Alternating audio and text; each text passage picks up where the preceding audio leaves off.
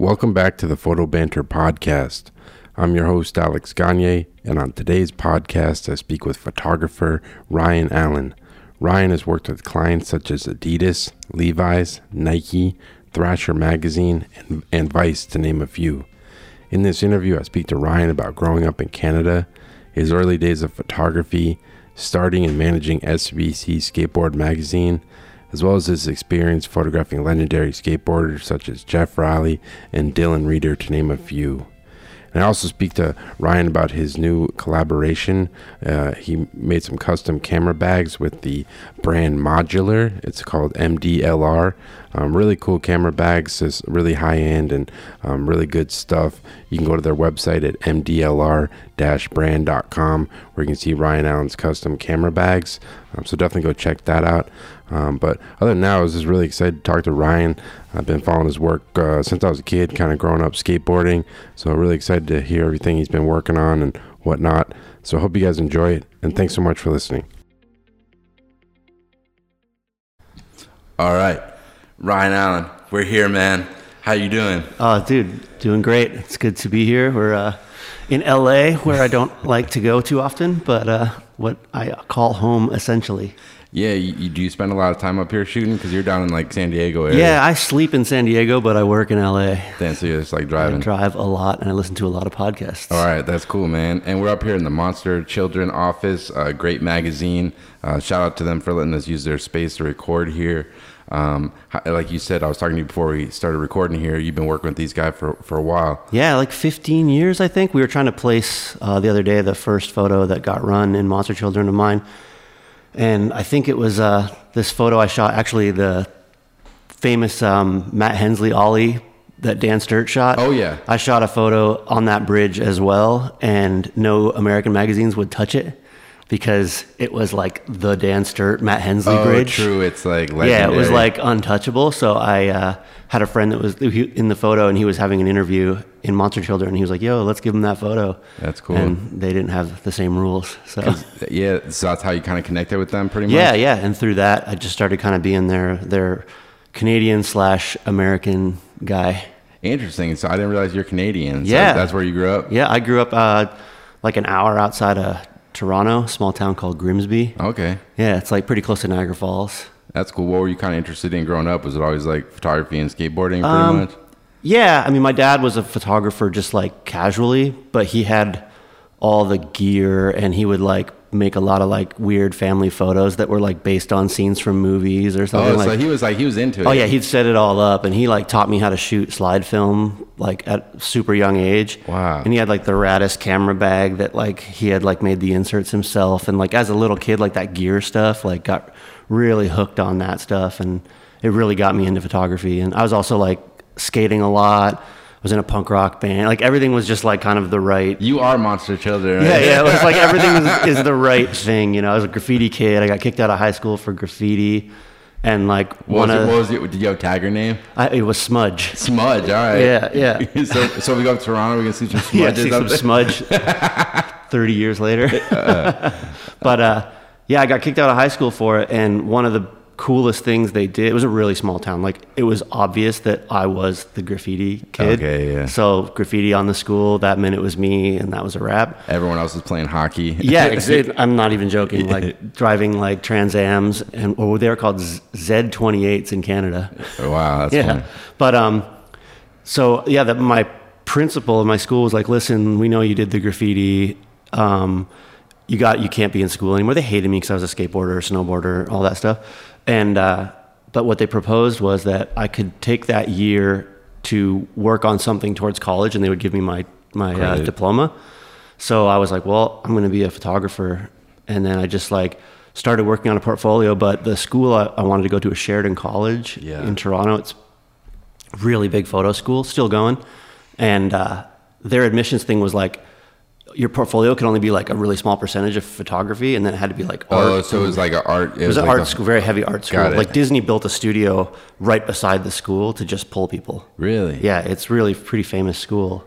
And so my portfolio was like super trippy because I was like I was raving at the time, and like. Oh, really? So my portfolio for college was like weird sculptural video work and like the odd photo and paintings, and it was just my parents were tripping on me. Then it's like electronic music. Yeah, there literally was like Palace in one of their last videos used the song that I used in my college admissions video, and I just laughed really hard when I heard that. I think the only way I got into like I was never like a huge into it, but I started hearing electronic music was from all the Transworld videos because Ty he was all electronic shit, and it was pretty dope. Like looking back on it, but in the early '90s, skateboarding was super connected to the rave culture. Like Birdhouse had a video called Ravers. Oh yeah, and there was like a ton of like connections. I'd see all my skate friends at the raves, and like they'd have skate parks in there and stuff.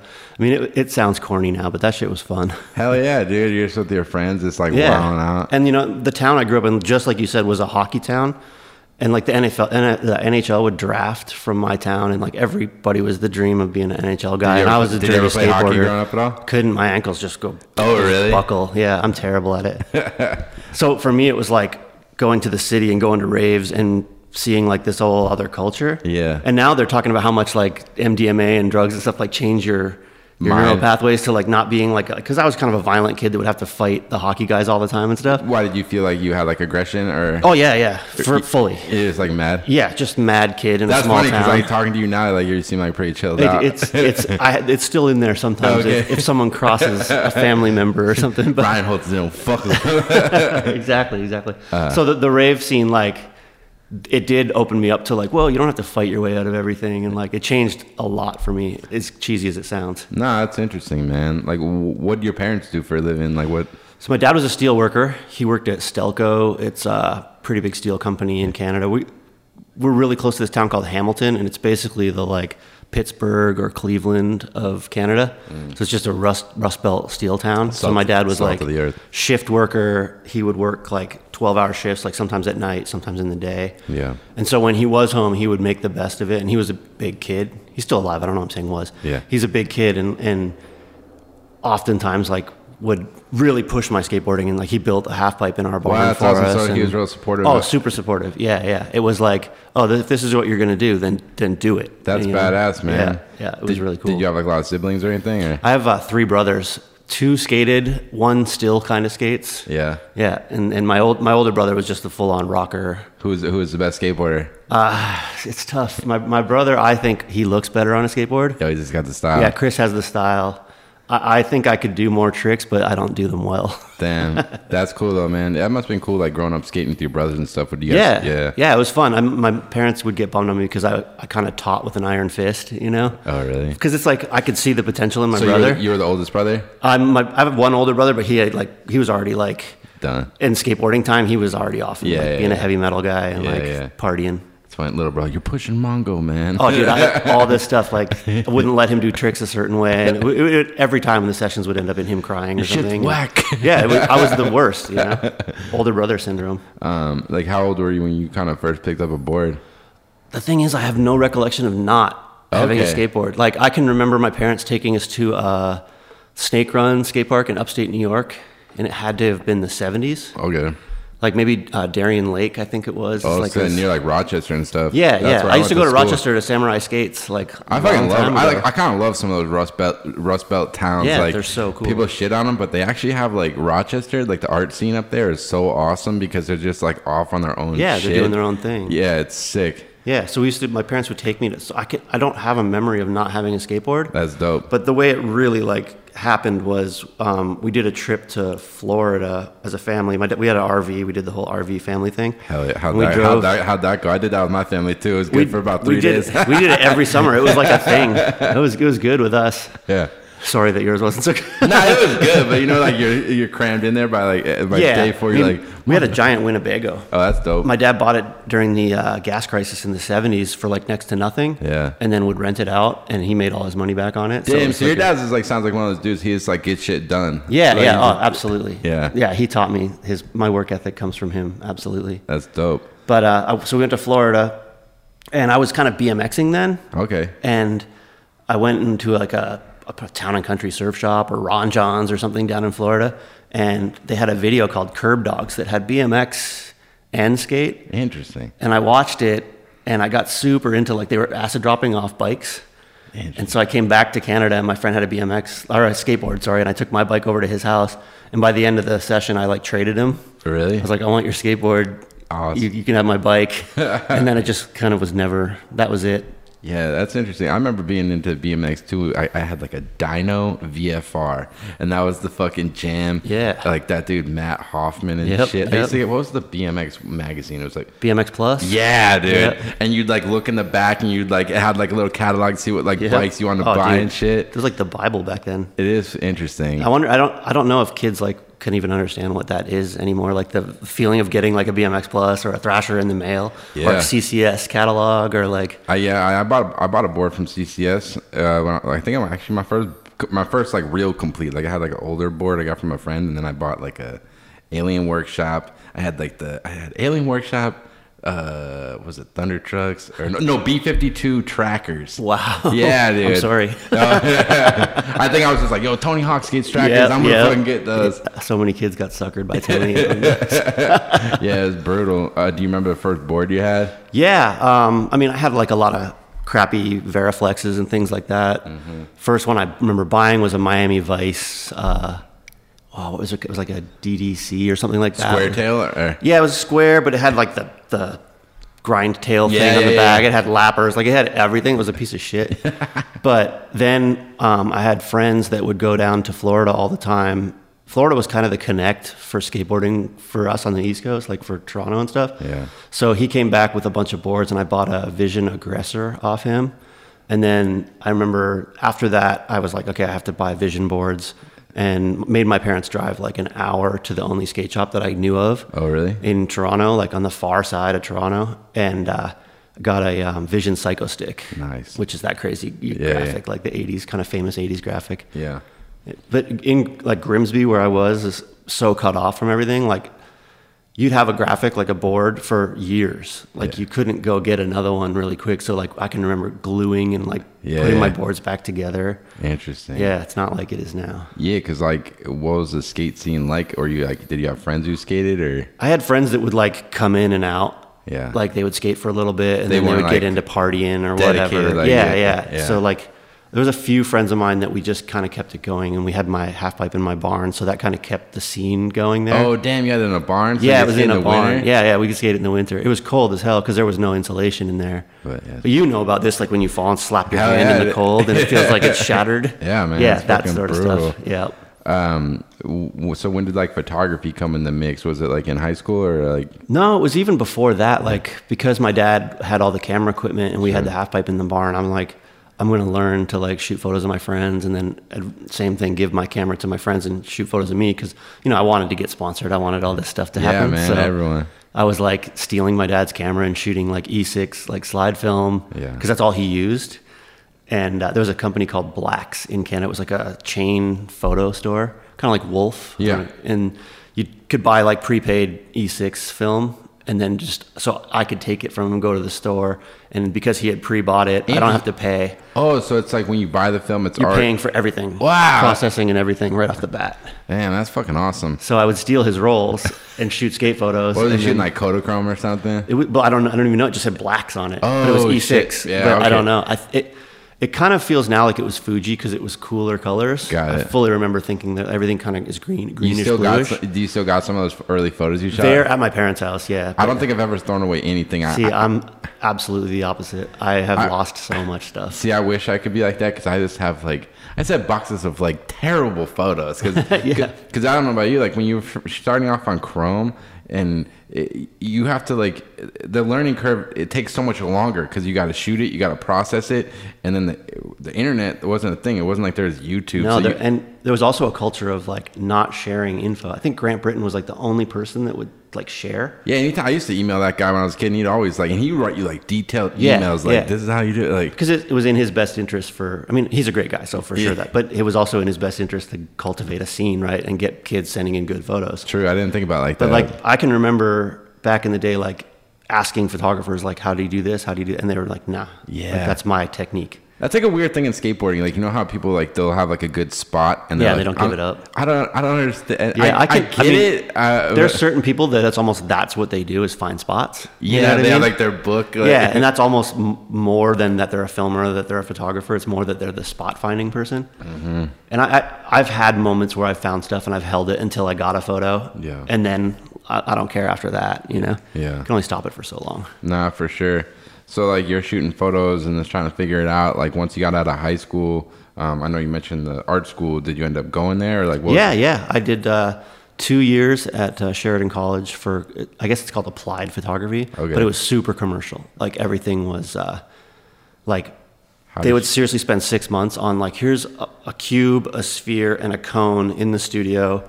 Get it to where you get everything to disappear, and lighting ratios, and like, okay, half of it is like in. I spent so much time in the studio learning all that stuff. Yeah. But I mean, it's good now. But I was doing all that on film, and it was intense. Yeah. What do you feel like that like experience was like beneficial going to art school? Did you enjoy it while you were there? Oh, absolutely. I miss that culture of like having people around that you can like rap out with and be like, that's why I started this shit, man. Yeah, exactly. Like conversations don't happen as much. I mean, people can talk on the internet and kids ask questions about photos all the time. Yeah. But like really like in the studio with like 40 people hashing it out is so rad. Or in the dark room. Yep. You know, I would drive to school in the morning in the dark, go into the dark room, it's still dark outside, and come out and it was dark again and the whole day had passed, you know? Yeah, man. Like with my friends, we're having fun and like, got your it was dark so room good. homies. Yeah, exactly. Yeah. It's funny, in college, one of my professors told me that I should consider going to be a darkroom tech. Okay. Because I was super nerdy about it. I had all my own tools that I made for dodging and burning and everything. But I think about it now and like that advice would have probably fucked me.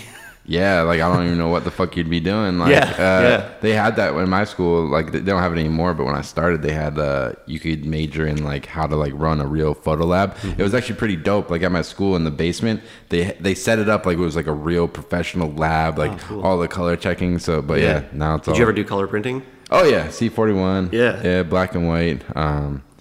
It smells. It's like the chemical smell from color printing did my head in. Yeah, it's really bad. I think some of those guys who spent like decades doing it probably have health problems. You know? Yeah, it's absolutely. Fucking brutal. But what kind of stuff were you shooting while you're in school? Like obviously you started off shooting like skating with your friends, but were you kind of like studying other type of photography and things like that? Well, like I said, like I was a graffiti kid growing up and skating and playing in music, so all those things kind of were like factoring into what I was shooting. Mm-hmm. And then you know this from being on the East Coast, but like winters are brutal. So I spent a lot of time watching TV in the winter, and there was a show in Canada called Fashion Television called FT. Yeah. And they would profile photographers. Interesting. And I can remember like from a young age like tripping on those dudes. Like, what was it, like wildlife photographers? No, it was like full on like David LaChapelle. Oh, and, like, shit. Like Mario Sorrenti, like big dudes. Damn.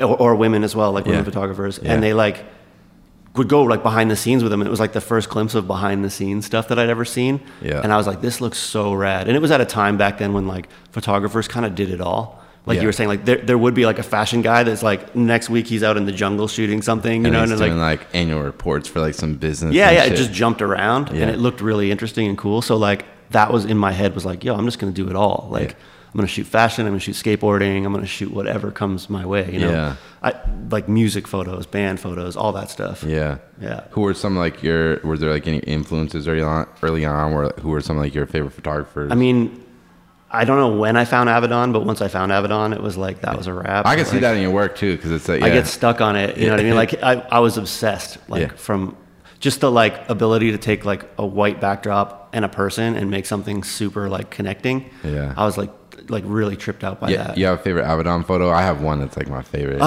The dude with the bees, Yeah, probably. that's My pretty wife sick. hates it. She has a textural thing that she can't, certain textures make her crazy. Yeah, it's kind of gross. Like, So we have that, I have like a book with those, and that's the cover. Yeah. And I have to put it like upside down on our coffee table because that photo like Was messes with her. that one from the American West? Was that in that one or no? I forget. That might have been a different series. I think that's a different series. I could be wrong. I forget. Well, I have one that's like a fold out. And it's like all these portraits. I don't think it's the American West one though. Yeah. I'm really bad with book titles. Nah, me too, because he has so many. He shot this guy. He's like this director. I think his name's like John Ford. It's like this old guy with like glasses, and he has like a fucking eye. Oh, the eye patch. That's like that's like my favorite portrait of all Yeah, time. his wrinkles are so insane because they're really deep. And Yeah. like the blacks just go. And then like seeing a documentary on his like just how he handled darkroom techs and stuff is so gnarly. Wow, like, was he pretty He was brutal? harsh. Yeah. Yeah, like he would get his work printed like the size of this table and like draw on it and be like, no, and like shredding them and yelling, like kind of berating the dudes. And like he was kind of known as like the darkroom asshole. Yeah. But that's how you get those like big 8x10 prints to look amazing. For sure. You feel like coming up, like shooting film, like, do you think it was like good going through that process? I guess you don't really know, because like I always wonder. All I ever knew. Yeah, that's what I think. I'm like, it must be weird, like kids who like have, because when I have these conversations with people and they're like, oh, I've never shot film, and to me it's like, oh, that just seems weird. Like, yeah. You could fully like have a bustling career and never have touched a film camera. because like even yourself, like you shoot digital sometimes, like I find it, I get sloppy and I like. Yeah, I forget who it was, but I heard a quote. I'm just gonna like butcher it, but basically they said like the problem with digital is you look at the back of the camera, you see something, and you go okay, and you move on. Yep. But with film, you're like scared. Like I have to like, okay, is it right? 10 more photos. I got to like dial the lights in a little better. And Is like, the film at 4x5? Is the film loaded correctly? yeah, Is like my all these back- things to keep you in. Yeah. Whereas digital, like I've done it. I've been at a skate spot and I'm stressed out because there's like a security guard or whatever. And I just look at the back of the camera and I'm like, yes, there's a picture. Let's get out of here. It's pretty insane now. Like honestly, you can be like 3-4 stops under or over exposing. You can bring it back. Yeah, you can pull it back. It's nuts. I remember when I first got a digital back, like for this company I worked at back in the day, and like just doing tests, like I'm just gonna shoot a black photo and see what's in there. Yeah. Like someone in the studio. You'll get some. And you could pull it back up, and I'm like, oh my god! And this is like 2005. Wow. And I was like, holy shit! Like you don't even have to know what you're doing anymore. Yeah, now it's bonkers, man. So like when you get out of school, like was it always your goal? Because I know you end up like shooting a lot of skating and stuff, and you worked for some, I think like Gravis and I think Circa, right? Yep. Was it like your dream to like work for skate magazines and things like that, or? I've had this, maybe it came from my dad's work ethic, but I have a hard time with freelance. I've always pulled in a job to like cover me on stuff. Yeah. So actually in the last year of college, there was a Canadian skateboarding magazine called Vehicle. Okay. And they were owned by Limited Snowboards. It was kind of a pretty well-known magazine, and they asked me to come on like part-time. Okay. And I could still probably have finished school, but I was like, I went to my professors and I'm like, yo, what's like a portfolio is good, right? I don't need to have a diploma to get a job, right? You don't. And they're like, no one's ever going to ask you for that. And the cool thing about Sheridan was every professor was still working professional. Okay. So these people weren't like just professors. They were like, when they go home, they're back in the studio. They're hustling. Yeah. So they were like, no one's ever going to ask you. So I was like, okay, peace. And like went and worked for the skate magazine right away and started doing like ad layouts and like getting my fingers into like design and how to make a magazine. Did you know about graphic design at all before? Only like that kind of skateboard mentality of like, I've got to figure this out because I want to make things like drawers ads and I want to do these things, you know? Because how were they laying it out back then? Was like Quarks Express. Oh, okay. Yeah. And then in college last year was Photoshop 1 came out. Wow. Yeah. That's wild. Yeah, and we had things called SideQuest drives to store things on. Really? And like a banging SideQuest drive was maybe 5 megabytes. And it was about this big, and it was like a physical tape thing. Like it looked like a giant cassette. Yeah. It's wild how people think about it now. It's not even that long ago, which is crazy. No. I trip out that like it seems like yesterday to me, but there's like full working professionals that have no idea what that shit is. Nah. Yo, I saw my friend, I was on set a couple weeks ago, the new SanDisk, like you can get like literally 2 terabytes. It's the size of a credit card. It's wild, man. That's awesome, though. That'll be so good. No, it's sick. Yeah. So you're working at the skate magazine, so you're like shooting and then designing it, and like what do you kind of remember most about those days? Were you kind of this kind of shooting your friends that were in your skate crew? Or? Yeah, like I was sort of in between Grimsby, the little town I grew up in, and Toronto at this point, and kind of going back and forth. And Toronto had like real pros, like Bill Weiss, Justin Bokma, like real pro skaters. So I was like trying to get in with those guys and shoot with them. But one of my buddies that I went to college with, Derek Catella, he had a hold on the skate scene there because he was already published in Transworld and stuff, like while we were in college. Yep. So I ended up like going like, okay, I'm going to shoot my homies. And I just got really lucky that one of my like little kids that skated the skate park with me all the time was Mark Appleyard. And he like was blowing up. And at the same time this is happening, I'm out shooting with him a bunch and, you know, just my friends. That magazine that I was working for went out of business. Okay. They boxed it up and said, we're done with this. Yep. And so I was just like kind of floundering, making zines with like friends and stuff, and just kind of working odd jobs and shooting. And I was in a band that was fairly successful, so we were like putting a lot of focus on music and stuff like that. And I was like kind of not skating as much, not shooting as much. Were you guys like touring and stuff? Yeah, we were touring. We had music videos, the whole thing. Like Mostly like Canada, or are you going to US too? We were doing some US, like we did Boston, and like we would do like all the like kind of coastal, border towns. Yep. All the way to like Olympia, Washington, and Damn. yeah, we toured a lot. What did you play? I played guitar. Okay. I was one of those punk rock guitar players that could only play with that band. I can't play guitar to save my life. Yeah. But like with that band, I could do it. Yeah. Yeah, it was a really fun time. Yeah. So I'm touring with them, and this zine / sort of regional magazine approached me about being their editor, because I would go into the magazine to give them photos, and I would just kind of rip everything to shreds. I'd be like, yo, what is this? This is garbage. Like, I have a problem with filters sometimes. I thought Canadians were nice, man. That's why I live here now. I got kicked out. Yeah. So they were like, yo, you want to just be the editor? Like, we'll let you take it over. So I was telling my friend who was from that previous magazine, he was the managing editor, and he had just signed on with Snowboard Canada, which is like a pretty big magazine. Was that SBC? Is that yeah. Right? Okay. Yeah. So I'll get to that part. So he's like, yo, I work with this snowboard publisher. They have windsurfing magazines and a snowboard magazine. Yep. Maybe you should pitch this thing. Instead of going to work for that magazine, why don't you come in, make a pitch to the publisher? I'll push you along and say, like, I back him, not knowing how to do this shit at all, like be a magazine guy. And so I went in with a little proposal, and they're like, yeah, like, let's do it. We'll just do like a regional Ontario magazine just for like shops around Toronto. Wow. And so their sales team like took my brief, built it out a little bit more, and within like 2 weeks, it was a national full color, like 200-page magazine. Because the ads. What was it called? It's called SBC. Oh, that's what it was called. Yep. Is it still going? It died for like 2 years, and a new company just bought it. That's fucking amazing. Yeah, because you think here, like, I never thought Transworld would go out of stock. Yeah, it seems untouchable, right? Like, I just didn't see it happening, and that's why do you think it's been able to survive up there? Because it's like, so that's kind of the same thing as why it like got big really quick. Was that the way Canadian distributors work with the companies is they are given a budget, and they need to have a place to put those things. Yeah. And there was like one magazine that was owned by a distributor on the West Coast, so that one was super biased. Yeah. Because they would only really promote their people that skate for the brands that they are affiliated with. Yeah. And that was one of the reasons that I started SBC was I had Appleyard on the East Coast. I was watching him get super good, and I couldn't get his photos in the West Coast magazines because they were like, yo, he doesn't ride for this brand, this brand, this brand. We don't have any reason to publish him. That's the frustrating thing about skateboarding photography is like, you could have the dopest photo. It could be so sick, composition, lighting, whatever.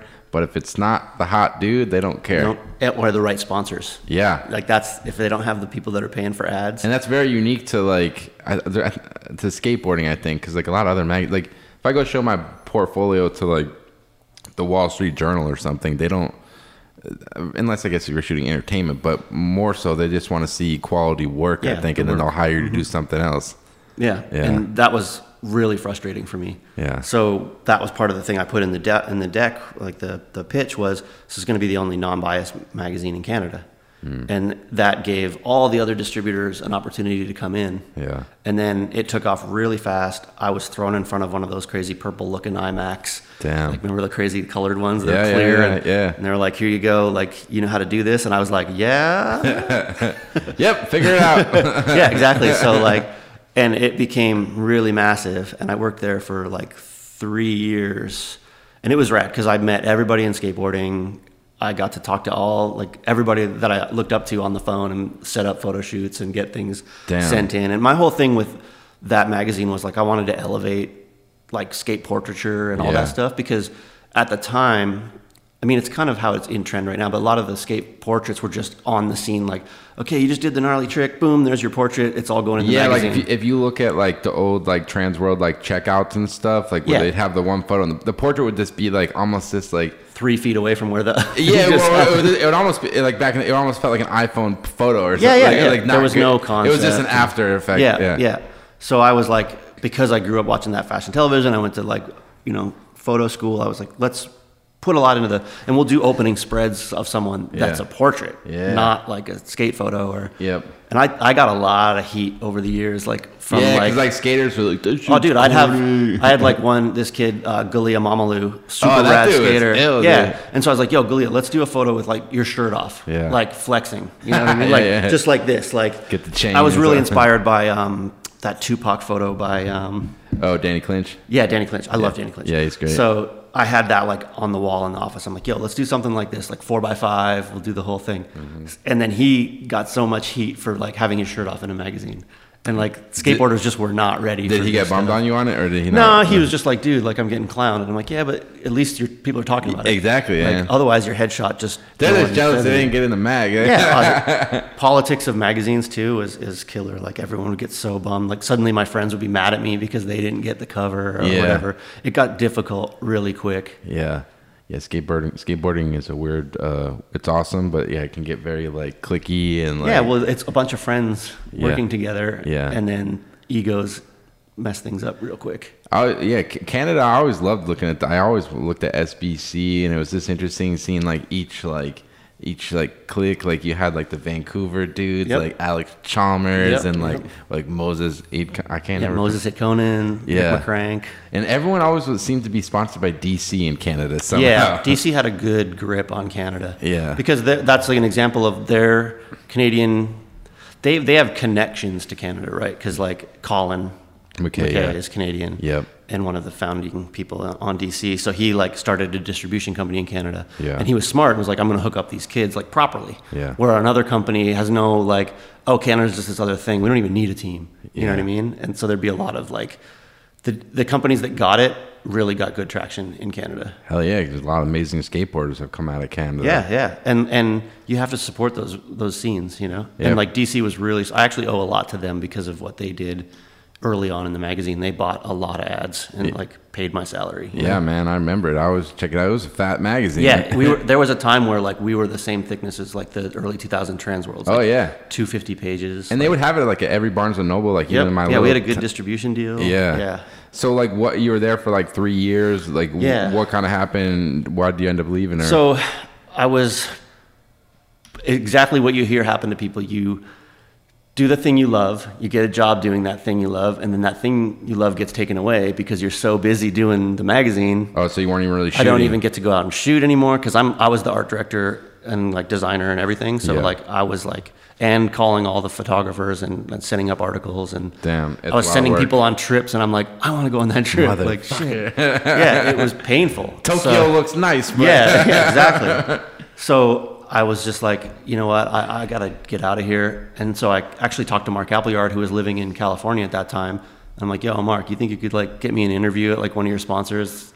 I want to just get out of here. Like, I kind of feel like I'm at the top of this and I can't, and I'm not killing it. You're not progressing. You know what I mean? Yeah. Like I'm at the top. It's, you know, I'm making an okay living, but I'm grinding and I'm getting tired and like stagnant. Yeah. So he set me up with an interview down there at Circa, which at the time was like the biggest thing. Was that like, what was that video they put out? Video Radio had just come out when I started. Oh, damn. So that was the fucking heyday. It was like Jamie Thomas, Chad Muska, Chris Cole, Colt Cannon, Mark Appleyard. Yeah. Like the team was insane. Yeah. And walking into that was also crazy. But the way I got in was using my design stuff that I learned at SBC. I went over there as like a senior designer, not as a photographer. Oh, you kind of pitch it like, I can do this. Yeah. Like I can do photos. Here's like what I do, but I can also do all your t-shirts, your catalogs, all that stuff. And so they hired me on as senior designer, and like one of the jobs they gave me there was to oversee catalog production. Oh, yeah. So I would go to like a big, massive photo studio and I would watch them burn about $50K on studio photography. Oh, this product? Yeah, per catalog on shoe shots. Wow. Yeah, this was things where money was flowing in the early 2000s. Yeah. And so I was sitting there watching all this stuff going like, I know how to do all of this, and I'm just here saying yes or no to the photos. Yeah. So I went back to Circa and I said, listen, for $50K, you can buy a Hasselblad with a digital back and some studio lights. Yeah. And I got you. Like, we'll do, and that's one payout as opposed to every 4 months or whatever. Yeah, that's wild. Yeah. So we built a studio inside 4-Star Distribution, which was Circa, C1 Denim, Foursquare Clothing, Genius Snowboards, Forum Snowboards. It was a massive company. Wow. So then I just started like heading up all their studio photography, Okay. and doing all that. And back then the digital back was so crazy. It had like action mode, which was a single shot, which Was you like would use for people. Phase 1 or something? Yeah, I think it was a phase 1. Yeah. So it had like an action mode where you could take a single shot, which was pretty low, maybe like 10 megs, maybe. Yeah. And then, no, I had to even be lower than that for like 2003, 2002. And then they had one that was like, it would take 16 photos and stitch them Yep. to make a high res. So I was shooting all the product with the 16, and I'd get a lot of like blurry stuff. And I'm like, what is happening? Like tripping out on it. And I realized that the studio was on the second floor of the office. Yeah. During work hours, people are walking around, and it's actually shaking it just. Oh, shit. Just but in those 16 photos, because they weren't like, it wasn't fast. Gotta get some sandbags up there. Dude, I had to just shoot everything at night. Oh, I had to wow. wait for everyone to go home, and then I would do all so my hours got all crazy. Jesus. Yeah, but I learned how to like work through the 16 photo. That's awesome, man. You just kind of like fucking figured it out. Like, Oh, that's what I've always done, is like just jump into something and then figure it out. that's what I realized. Like, there's no point where you have it like you don't make it, you don't figure it out. Like every job is completely different, especially within like commercial photography. And it's like it's just a matter of being confident and being like, yeah, I can do that, and then you just figure it out. Yeah, well, photography is problem solving. That's all it is. Yeah. I had a job for a while where I was shooting for like a luxury lifestyle magazine. It's called Modern Luxury. Yeah. And they have regional mags all over the states, and they like would have me handle San Diego for a while. And I loved it because it would just be like, hey, like quick call in the morning, like 2:00, you got to be here and shoot so-and-so. Yeah. I don't know what they look like. I don't know what their space is. So I just throw everything in my car, Yep. show up and be like, look around and be like, okay, this is what we got to do. And it really helped me like be like on my toes with the photography. Yeah. And that's how I've applied to like lots of stuff. Just say you can do it and then figure it out. Fuck yeah, man. So like, how do you get back to like shooting skateboarding out in the streets and traveling? Because like you're shooting product, you're still in the office. How do you get out of that cage, man? So one of the moves I made, which was really smart, I think, anyways, was I was at Circa and I was doing catalog shoots with the whole team. Yeah. And Colt Cannon, this pro for Circa, was Yeah. like, yo, I'm going to move from the Bay Area down to San Diego to be closer to all my sponsors and stuff.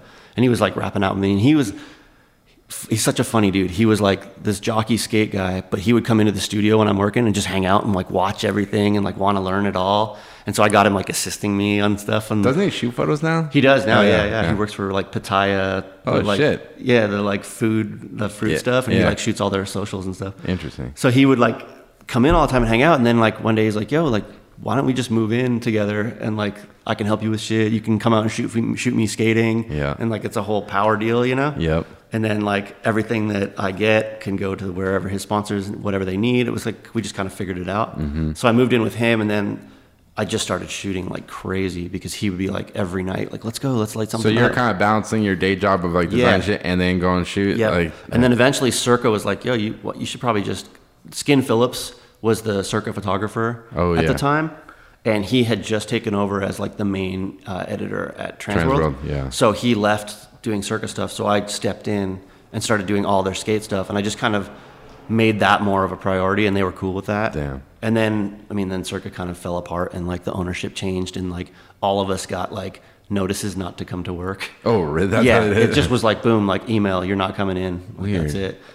Because they're not around anymore, right? They were for a little bit, then they went away, and I think they're fully gone now. Yeah. Shoe industry is weird that brands will stick around in some off market somewhere and they still exist. Yeah, but I think they're fully gone. Yeah, you can't.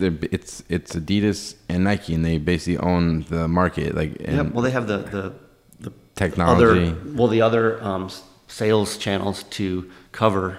Yeah, if you're just a skate brand and you only rely on that, it's almost impossible. That's one thing I was going to ask you is like, which is interesting to me. Like, I'm not like in the skate industry like at all, but like in my mind, do you feel like there's more people skating now than ever before? But then like it seems like harder for like most professional skateboarders to make a living. Because I remember when I was like early 2000s, like you said, like money was flowing.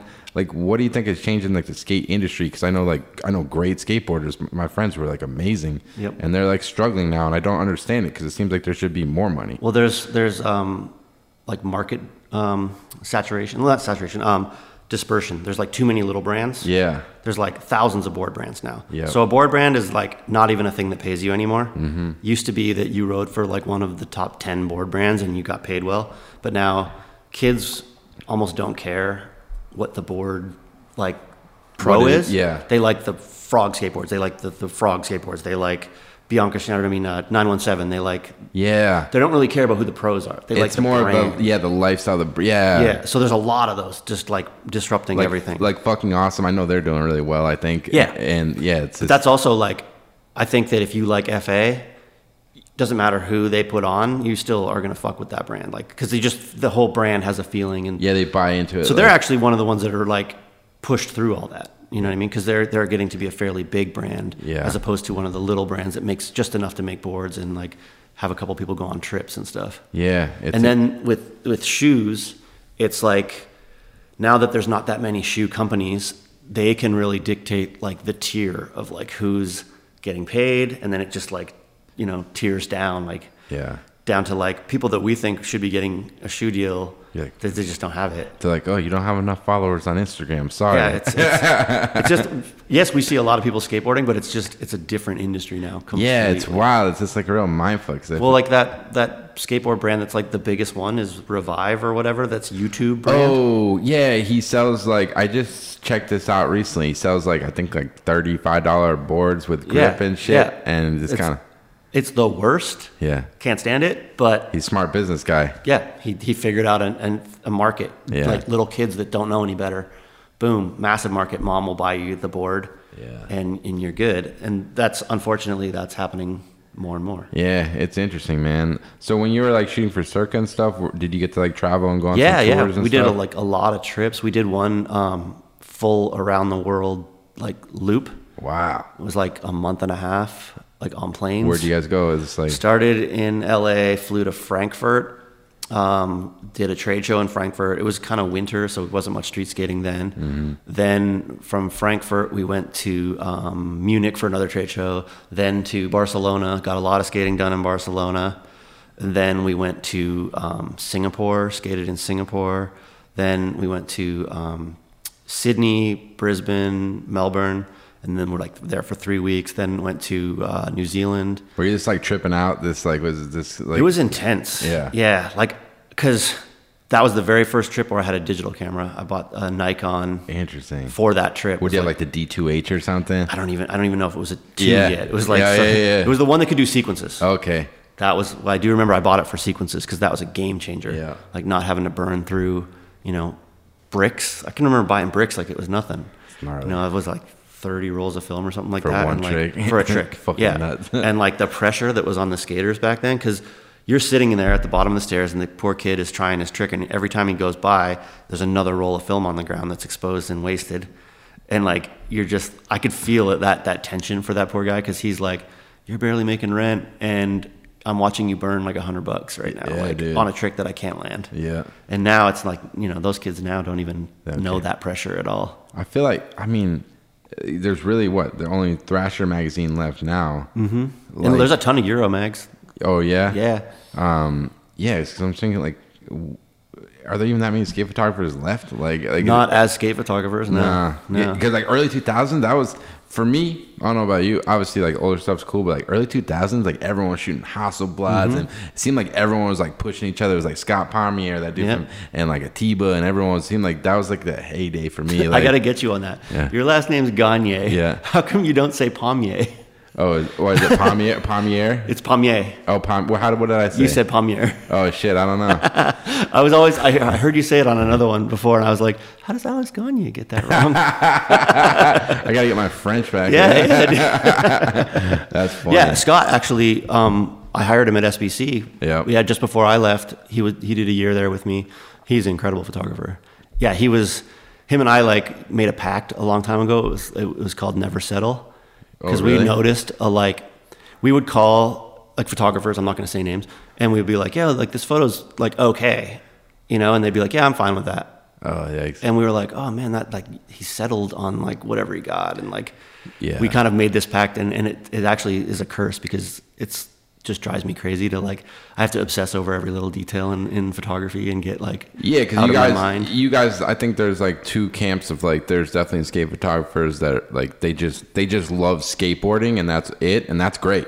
But then there's other people that like you guys who you have an appreciation for like the artistic side and not just skate photography. You look at a lot of different types of photography. So it's like a balance, I guess. Yeah. And Scott and I both went down like super technical rabbit holes, which now I've unlearned. Like I'm trying to get away from that. Yeah. Because we would seriously like get out every type of strobe and like, dudes were going nuts for a while. They had we like were going crazy. Scott had Rangers, Allan Rangers. Jody Morris he would run with a 7B. I had two 7Bs. That's fucking insane. I would hop fences with two 7Bs and then little like SBs or whatever to fill and stuff. Yeah. But like I've literally done photos with two or three 7B packs. Yeah. My 7B pack caught on fire in my apartment in Toronto at one point. Jesus Christ. I was charging it inside a Tenba. I'm always nervous with those fucking things. I went out to the bar. I get a call from my roommate and she's like, yo, our apartment smells like electrical fire. Whoa. And she had an apartment burn before. So she was like, you have to come home right now. So I came back to the house and my 7B was just like cooked, melted. 10 grand down the drain. Yeah, and I went to Profoto. Sorry if Profoto's ever sponsored this, but I went to Reach Profoto. out. My email is... I went to Profoto in Canada and was like, yo, like this thing self-combusted during charging. Did you have it plugged in for 9 hours? Dude, but that should never happen. It's got like a trickle charger. Right? Oh, like true. It just goes. And the guy was just like, well, we can give you a discount, take the tax off on another one. And I'm like, I've never bought Profoto since. Fuck. Yeah, they burned their bridge with that one. That's brutal, man. Yeah. And with skateboarding, it's stupid to have those anyways. Yeah, it's interesting seeing skate photography now. It's just like a lot different. Like even looking at your work now, it seems like it's very, if you do use lighting, it might be one or two lights. And that's very well, I had like an epiphany. I was on a trip, a Gravis trip in Australia, and I brought everything. Like at the time I was, kind of skipped over this, but at the time I was really into Alien Bs, like the big ones. Those are great. 1200s or whatever. They're light and they're fucking good. So I had 3 1200s that I would take skating. Yeah. And they had the battery pack then. You didn't, there was no... Oh, you had did you have, oh yeah. So it's like the big, Yeah. 20 pounds or whatever. So I had 3 of those, 3 heads, and I was in Australia, carrying that stuff around. But I'll start with this part first. So I figured out how to do high-speed sync way before anybody, because there was this photographer, David Black, who's like a sports photographer. Oh yeah, Nikon. I know that guy. He was sponsored. Yeah. So he had this thing where he would take Nikon SBs and force the camera into because with the Nikon you can do a high speed sync thing. Yep. And so I was looking at his website all the time because he was kind of like a strobist kind of dude. He would you shoot dirt bikers and he'd do a weird. And he would explain and he would show photos of his 3 packs. He would put 3 SBs together, one on his camera and then another one over there with another 3. Yep. And he shoots Olympics and everything. But he would really kind of break it down. And I was like, okay, so could you not put one SB on your camera, fool it into that mode, and then use big fuck off flashes that are slow duration out? And so I started doing that. And I actually entered a strobist contest. Do you remember that, guys? Yeah, of course. So I entered a strobist contest, and I made a video. Maybe one of the first people to do the full HD behind the scenes video. Yeah. And it's me using that system, and people would on YouTube question or whatever. I don't even think there was Instagram. Then maybe Twitter. Yep. Would be like, yo, why do you have an SB on camera if you're shooting all this off camera flash stuff? Yeah. And I would lie and be like, oh, it's just for fill. It's just a little fill. But really, it's to trick it into high speed sync mode. Yeah. And I used to talk to Paul Buff. Oh, about R.I.P. the legend, Paul Buff, man, the vagabond. Respect. That's it, exactly. The vagabond. Yeah. So Paul would we would go over flash durations and stuff on his website and nerding back and forth, and he would taught me a lot about duration and the ramp up and all that. Yep. So I got super nerdy. That's fucking awesome. And this is just before I go to Australia. I was figured all this stuff out. I even had one skate photographer send someone out in disguise to film me setting up my stuff. Really? Yeah. I had these kids down from Canada, and they all rode for this company that this one photographer worked for. And they came out with me skating, and the one kid was like, yo, can I, I'm filming it behind the scenes with these kids. Can I film? And I'm like, yeah, that's no problem. Set up all my gear, shooting photos, go home that night, and one of the kids texts me, and he's like, yo, I don't know if this is weird, but everyone's back at this dude's house watching you set up your equipment on a TV. And I'm like, what? Like, it's getting that crazy. That's like, pretty funny. Yeah. That must kind of make you feel good. I mean, it was like, maybe I should just start sharing this, because if it's getting that weird out there. Yeah. So fast forward, in Australia, carrying all that gear around because I was like doing that high-speed sync hack thing. And I was just like, what am I doing? Like, are my photos any better because I have 3 super flashes and like, or do I just look like everyone's photos? Like Hasselblad with 3 flashes, like started just all look the same. Yeah, that's the problem with skate mags. Like, I didn't realize it until I started studying other types of photography, that like everyone was kind of doing the same thing. Besides a few guys, like Gaberman had his own look. Yeah, Gaberman's on a whole other level. Sturt had his own look, but then a lot of guys, it was like 3 or 4 flashes, Kodak E100 VS, or you were like a Pro V100F. Yeah, Pro Via, and so that's what it's kind of pushed one stop. Yeah. Shot from the 3rd stair to the bottom of the Hasselblad fish. Yep. F8 if you can get it. Yep, exactly. Yep. Yeah. Yeah, that stuff all kind of got in my head, and I'm just like, we're all like trying to look the same. Yep. Like, what is it? Why don't we just have one photographer then that does that and goes on all the trips? And so I just was like, okay, so what did I like growing up? I liked like old rock and roll photos, and they were just like moments, no flashes, just, half the time not even properly like sharp or anything. Like, and I started like looking for the mistakes more, and like shooting intentionally loose, and like not giving it as much like, oh my God, I gotta like stand there and get the focus check, and like, and trying to just loosen up and have more fun with it. Yeah. And then the skaters were more stoked because I'm just like, yeah, whenever you're ready.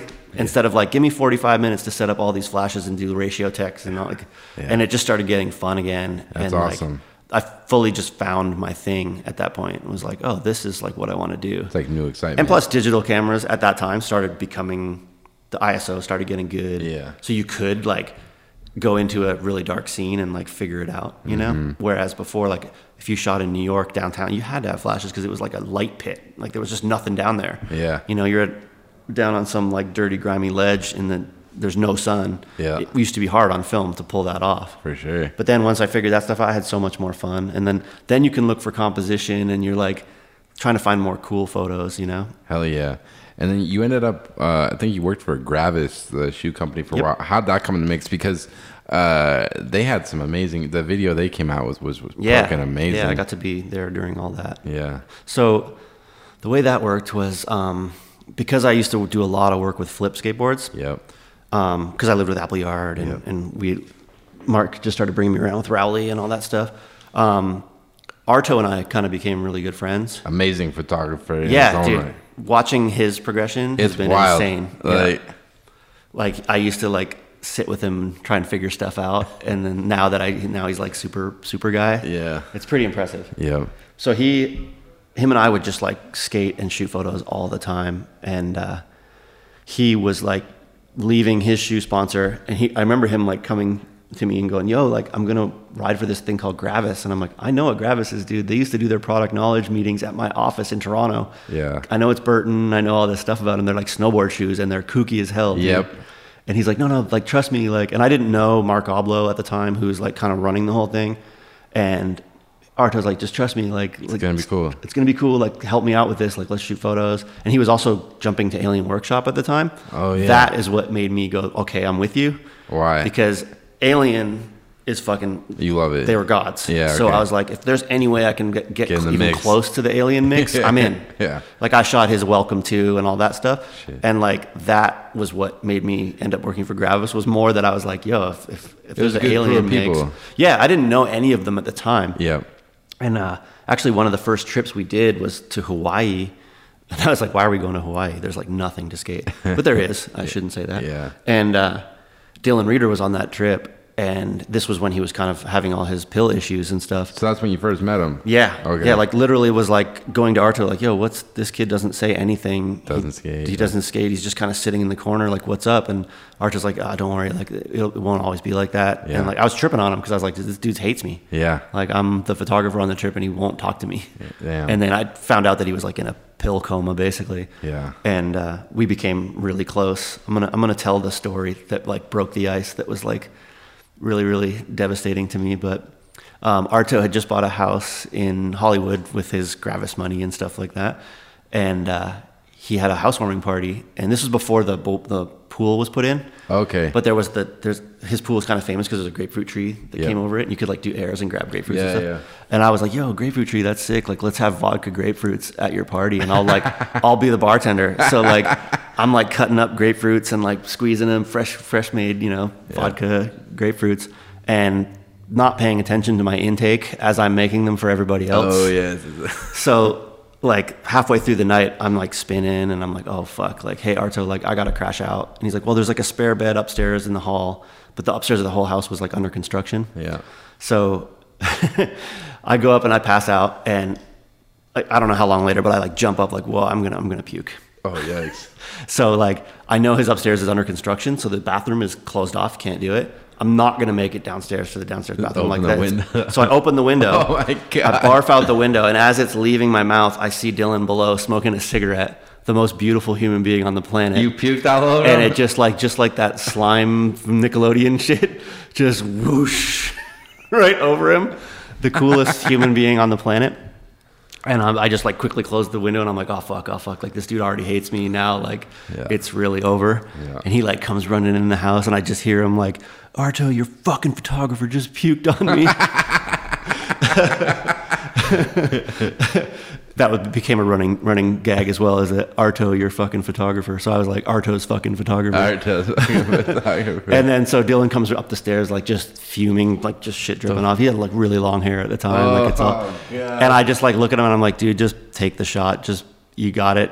You earned it. Like just punch me. Just like have at it. And he just like stared at me and started laughing and walked away. Yeah. And then like the next day, like we became like instantly like best friends. Damn. And it was like on from there. And he really like helped me push my like, because it was with him that I like decided to ditch the flashes and kind of go a different way. Yeah. And he like was just the perfect storm of like the coolest looking skateboarder on the planet, and I'm shooting these like black and white, like super like, I don't know, more reportage photos. Was he like pretty involved? Like, did he give you kind of like how he wanted to be shot? He would, for anything portraits and stuff like that. Yeah. Like, yeah. Like we did his Huff release photos in a loft in New York on the Bowery, and it was fully like concepted from a what's the dude's name? I'm really spacing. Lead singer of Pink Floyd. Oh, early on. Is that Roger Waters? No, it's everyone's gonna hate me that I'm blowing this right it's now. All right. But anyways, it was an album cover of that guy. Holy shit! I'm like, can't believe I can't remember his name right now. But anyways, it was a famous album cover, and he's like, Dylan's like, this is kind of like what I wanted the vibe to be. Like he would do things like that. He would bring me references. Interesting. And he really like vibed on. He loved the Rolling Stones, and I was like really into Annie Leibovitz during the Rolling Stones period and stuff. Yeah. So like anything he talked about, I'm like, I know exactly what you're talking about. Like I know this photo you're talking about. I know this vibe you're talking about. Yep. So we just like meshed super easy on all that stuff. And he just like trusted me to do that shit. Yeah, that must be kind of fun because like as a skate photographer, obviously you shoot like hundreds of different skaters, but I'm sure every once in a while you kind of build a relationship with someone, and it's kind of like you kind of get to work with them on. Yeah, I've always been more project based. Yeah. Like I kind of hate the one and done thing. Like that skateboarding is a lot of that. You know, you shoot the photo of a guy on a handrail and that's it. Yeah. And I've always liked the like bigger message, like what's this person's whole vibe, and if you can be a part of that, it's such a blessing. Yep. And so Dylan really like gave me so much to do that, and Arto too. Yeah. And Jeff Rowley, like all these guys like really trust me to do the thing, you know. And I'm really lucky to have those super big personalities. Fucking heavy hitters, man. Like Jeff trusting me with like one of his most famous images. Yeah, you shot Jeff Rowley the shipping container shot where it's like it's shipping dock where it's like 10 shipping containers high, which must have been like it's only four. Well, whatever. But it looked like 100. It's like 60 feet high, I think. Yeah. And fucking gnarly. I went up there, like they had a scissor lift, and I went up with Jeff. So do you guys have a permit for that? Yeah. Okay. It doesn't look like it. It looks very much like we just went rogue. Either way. But there's no way you can get even into those spaces. It's all like, it's customs. Yeah, you're right. So you like even when we were doing it, cops showed up, but we had permits. Wow, I'm surprised they let you guys do that. Like, I couldn't. I mean, that's the power of vans. Oh yeah, probably. Yeah, they took care of it. Hey man. But I went up on the scissor lift with Jeff, and it was windy because it's on the ocean. Yeah. And I'm standing up there, and I could barely get my balance. And I'm like, Jeff, are you sure about this? You went up there too? Yeah. I went up the day before with him. The day of, he didn't say one word to me.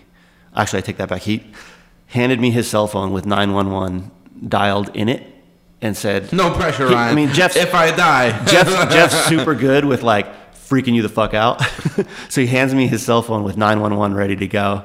And this is before iPhones and stuff. It's like a Nokia or something. Yeah. And he's just like, just in case. And that's the last thing he said to me. And then he like went up and just started in on it. What did he do at first try, or he went across it first try because you have no choice. Damn. And I think within 2 tries he was rolling. And then he was like, "How many do you need?" And he like did a few more. Oh my Yeah. God. And like he was gonna try, like it looks sort of like a frontside flip in the photo because it's so windy. His board's like this all the time. So it's wobbling. I think you hit like a rock or like a piece of anything dirt or like Yep. you're fucked. And like what you can't see in the photo is on the other side of it's just one container landing. Yeah. That distance when you're going fast isn't much. No. And then there's 3 of his friends, maybe 2 of his friends standing Just in to case. stop him. Yeah. But I had the feeling that wouldn't have worked. I'd be nervous for the dudes Yeah, just standing there because I they run pretty into much him. had the sense that they were all gonna go. Yeah, because the momentum. Because he shit. literally would have to land his 180 and then go like step off and Jesus. run out. Otherwise, he couldn't roll for too long or it would be way too risky. Yeah. The whole thing was like, I was like sick to my stomach. like- And the photo that got used was I took that once and then I thought he was too small in it. Did you shoot it as a sequence or Nope. no? Oh, interesting. I figured I would have shot a sequence just to. I hate sequences. I do too, but in a scenario like that. No, I know you're like, just get it. Just Yeah, But yeah. I hate sequences so Yeah. much that if it's a trick that can be shown in a single, then I'm going to show it in a single. No, it's way better. But yeah, so I was shooting, I think it was a Nikon D70 or something like that back then. Yep.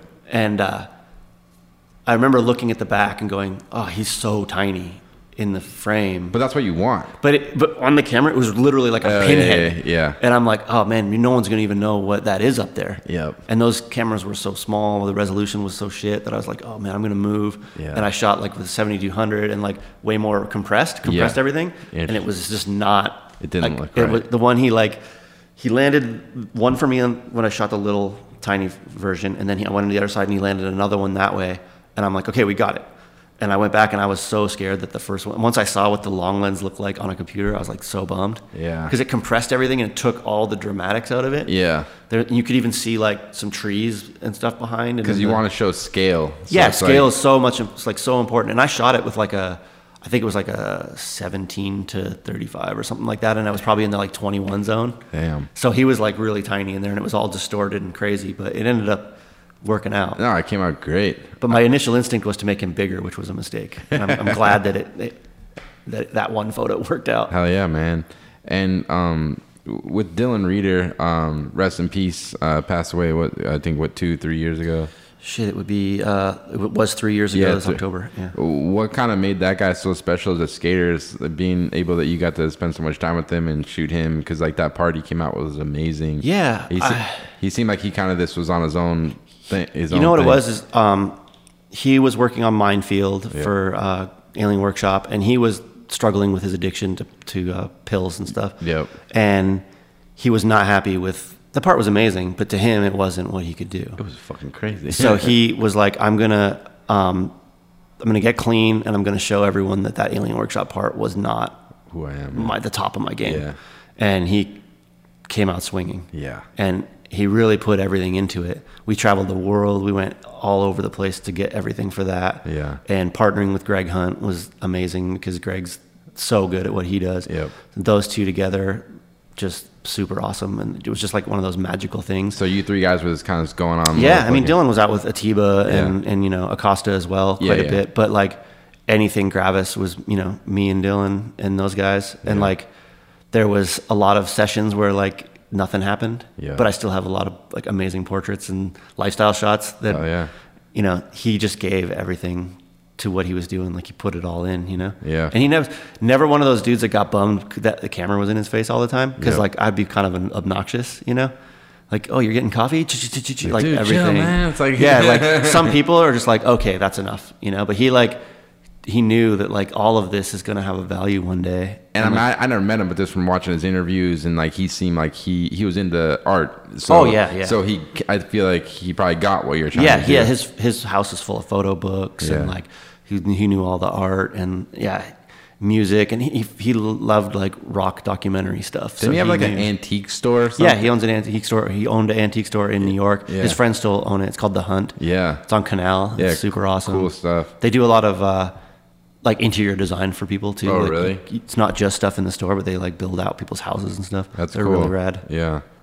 That's amazing. And I think you did a show earlier this summer, which was Never Been Without You, which I believe, was it all photos of Dylan pretty much? It was all photos of Dylan, all in Berlin.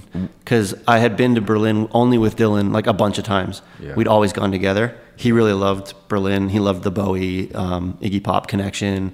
And we would like nerd out on music stuff there. And we skated. We spent like, we did like 4 or 5 trips there. Plus one of them was like a month that we like lived there. Damn. And got like an apartment and just like lived there for a month and skated and hung out and like really got into the scene. And when I had that photo show possibility come up, I'm like, well, it's in Berlin. It's gonna be the first time I've ever been without him. So they kind of reached out to you? Yeah, so it was through that. I have the camera bag company. Oh yeah, I was gonna ask you about that. Yeah. Yeah, so I have the camera bag line that I did for this brand called Modular MDLR. Yeah. And they're German based.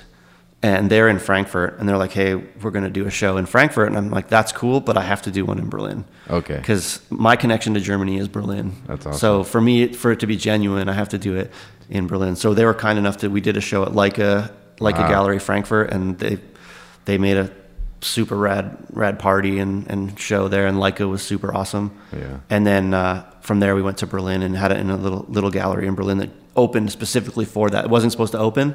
And they opened the gallery before they were supposed to, so we could have the show there. Like they were painting it the day of, like sanding the floors and everything. Damn. Yeah. So shout out to Circular Gallery in Berlin for putting that together. That's awesome. You were happy with how it came out and everything. Oh yeah, shows are nerve wracking, and especially when it's something with Dylan, because a lot of people think they know him or they have ownership over something. Yeah. And I got a lot of messages like coming at me because it was in Berlin and not like somewhere in the States where really people would say shit like that. I had to block like a ton of people for like saying that I'm being selfish by having it in Berlin. What the fuck? It's really strange that the people, when there's someone's like almost celebrity status, you know, they take like an ownership over something like it's almost theirs, you know. There's so many fan accounts and stuff like that, and they get really like personal with it, and it means something to them, and I respect that. It's a beautiful thing. Yeah. But don't come at me like I'm wronging you. Yeah, you don't even understand the backstory. Yeah, the backstory is that Dylan and I went there all the time. He loved the place. Yeah.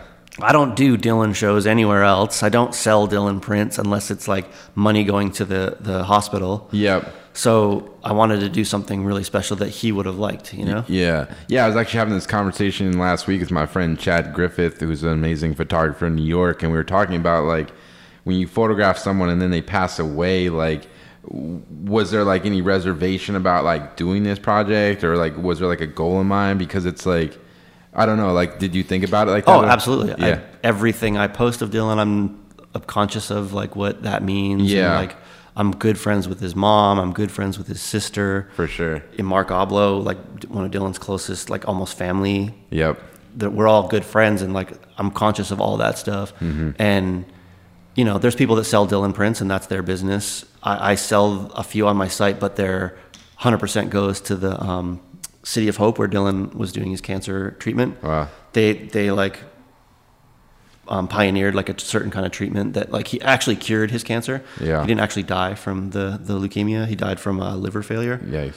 So anything I do that's Dylan based, it can't be for profit. That doesn't feel right to me. Yeah, man, I respect that. Yeah, it's a tricky situation. You should see it. Go on eBay sometime and put his name up. It's terrible. People just steal our photos and put them on shirts, and they're like companies out of like Hong Kong and stuff that you can't touch. Yeah, he's become like almost like it's like a cultural James thing. Dean, yeah, exactly. Like, you know, Taken Too Soon, celebrity style. They forget beautiful guy. He's an actual person. Yeah, it doesn't matter to them. They just make a buck. Weird, man. It drives me crazy.